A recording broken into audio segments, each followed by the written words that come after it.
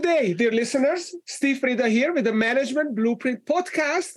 And today, my guest is Leonard Mazur, co-founder, chairman, and CEO of Citius Pharma, a late-stage biopharma company with a pipeline of anti-infective drugs in cancer care, oncology, and stem cell therapy. Leonard, welcome to the show. It's a pleasure to be here, and I thank you for giving me this opportunity to be interviewed by you. Thank you. Well, that's a mutual. Thank you as well. So let's start, Leonard, with your journey becoming, you have a long story of an entrepreneur, but how do you end up in this sector, the biopharma business, and running a company looking for a cure for cancer? So how far back do you want me to go? It all depends. So put it in a nutshell. My journey began because I joined and became part of the pharmaceutical industry a long time ago, and I absolutely love this industry. I think this is one of the few industries where you can be involved not only on the business side, but also you're on the life-saving side. And that has its own rewards. And I think a lot of the people that I interact with in this business share that same feeling. And I think that's a real critical part to what we all do. And because of that, I've always taken a deep interest, a deep commitment. The biopharma and pharmaceuticals flow in my veins. That's my blood. All right. So getting here, just like everybody else's journey, you start out in the beginning at a much lower level. And that's when you really begin to appreciate what this industry is all about. Because I started out in pharmaceutical sales and ultimately interacting with doctors and so forth taught me really on the firing line what this business is all about. And then ultimately progressing into marketing and then progressing into strategic planning, more acquisitions. So I was fortunate in that I had a great foundation that was given to me by the very first company that I joined. It was called Cooper Laboratories.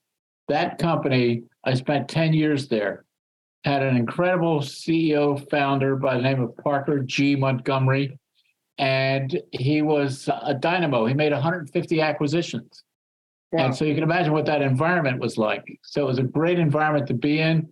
The company gave you every opportunity to prove yourself. And if you did prove yourself, you were appropriately rewarded. So I had some really, really great exposure at an early age to deal making, to running a unit of the company. I managed to even set up a whole little small group called Cooper Dermatology that focused on a dermatologist. We had Aveeno as our cornerstone brand back then. So all of those were great opportunities for me in terms of my career and what I was able to build upon. I really built upon that platform and what I learned at Cooper Laboratories. It was really a great starting point for me.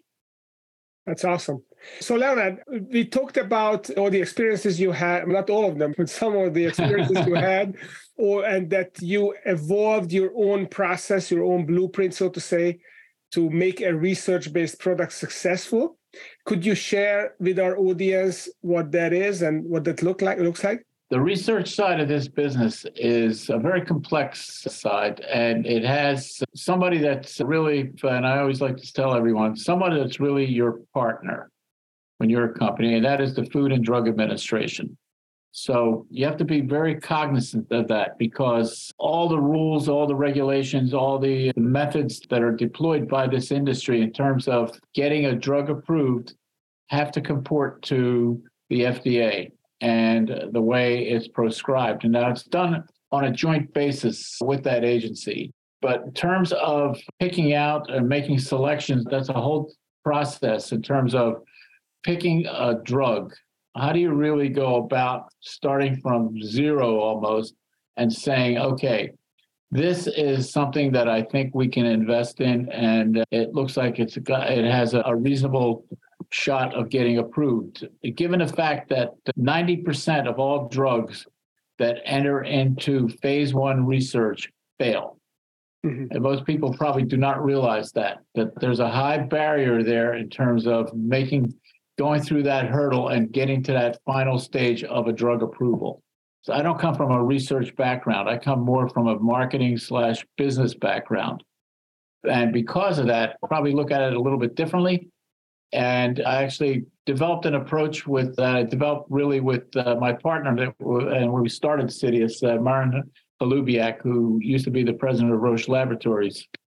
And what we looked at we like to look at niches where it would not require a gigantic marketing presence at the end to bring it to successful commercial launch and so forth.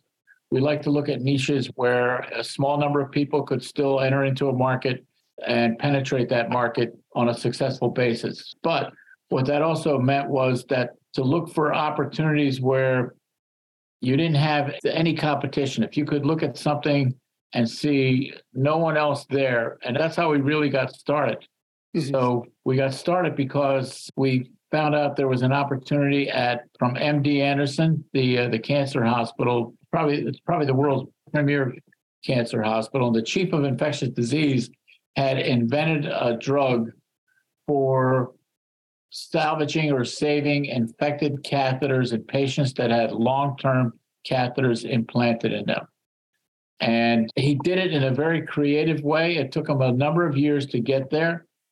And his objective was to develop something that would not compromise the integrity of IV treatment that patients receive. So today, the only standard of care for a patient that has a central venous catheter that gets infected is to remove the catheter and replace it with a new catheter. 2 separate surgical procedures, very painful for the patient. And he came up with a solution that you could inject into the catheter, lock it, does not go into man, it resides within the catheter for 2 hours.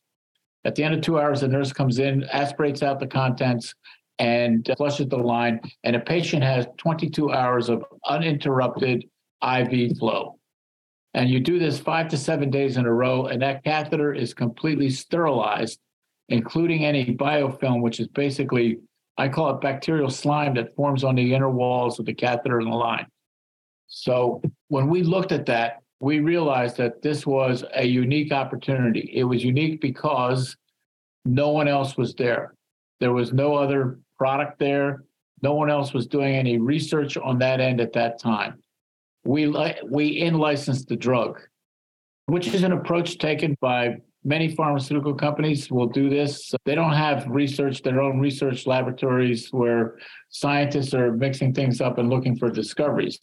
It's much more efficient to go license the discoveries as a result of somebody else's work, such as was done at MD Anderson by Dr. Issam Rad, the chief of infectious disease there.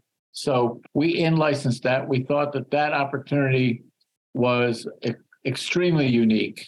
And because of that, we engaged into that effort. But it's if you could somehow come up or in-license something that has a uniqueness to it and you're in there by yourself, that to us was the very first step that we would take. So, okay. All right. So that's interesting. Now, not every listener understands the pharma industry, obviously. But what I really enjoyed in our previous conversation, when you kind of abstracted this method, which would apply to other industries as well. I really like, you talked about the niche, finding the niche where you can be competitive. You also talked about building your belief and using your intuition. And you also talked about maximizing your limited resources. Can you elaborate a little bit on these 2 steps? So when you find the unmet need, you have a competitive product, how do you leverage your belief? How do you build your belief in it? And how do you tap into your intuition to convince yourself or to ascertain whether this is something where you should invest your energy and resources into? So obviously capital is extremely important in this type of discussion. But what we did, we initially funded a phase 2B trial for that drug that was developed at MD Anderson. And when that was completed, we realized that there was something there that had efficacy associated with it, with the zero side effects, actually. And because of that profile, we committed to funding some additional work. And then we had to take the company public at that point to raise more capital to be able to really bring it across the finish line. The raising of capital and relationships that you have out there in the marketplace become really, really important. They're a driver here for us like they are for hundreds of other companies like we are. Mm-hmm. Yeah. So what about relationships? You also talked about relationships being really important when you build a business and you build a career. How did you tap into your relationships and how did you use them to help you move forward? I spent many years before I became an entrepreneur going up the ladder, basically, and ultimately becoming a head of marketing, then running a company and so forth. But the relationship side is what enabled me to really get started as an entrepreneur. When I started my first company, it was called Genesis Pharmaceuticals. It was a prescription dermatological platform company. We had no products. Okay. So what I did is I entered into an agreement to represent a small manufacturer who had a pretty decent product line that I thought could be, and he didn't have any sales expertise or selling expertise or marketing expertise, good manufacturing expertise. So basically, I entered into a relationship with that company, and the relationship was that we would sell their drug. I would put together a sales force. It would be at my expense at the time. And I would promote his products to that select group of dermatologists. So that relationship that I had with that individual was something that I had developed over the years. He knew me, I knew him. We trusted each other. We were able to work it out so that we put together a good agreement. And ultimately what happened was, because of that, I was able to acquire that company.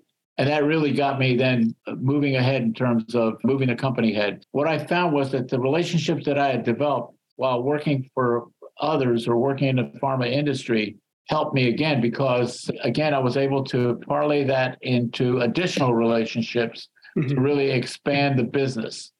Relationships are really, really critical because they're important if you're going to be in licensing. They're important if you're going to be raising capital. They're important in many other different ways, even in terms of attracting talent for your company.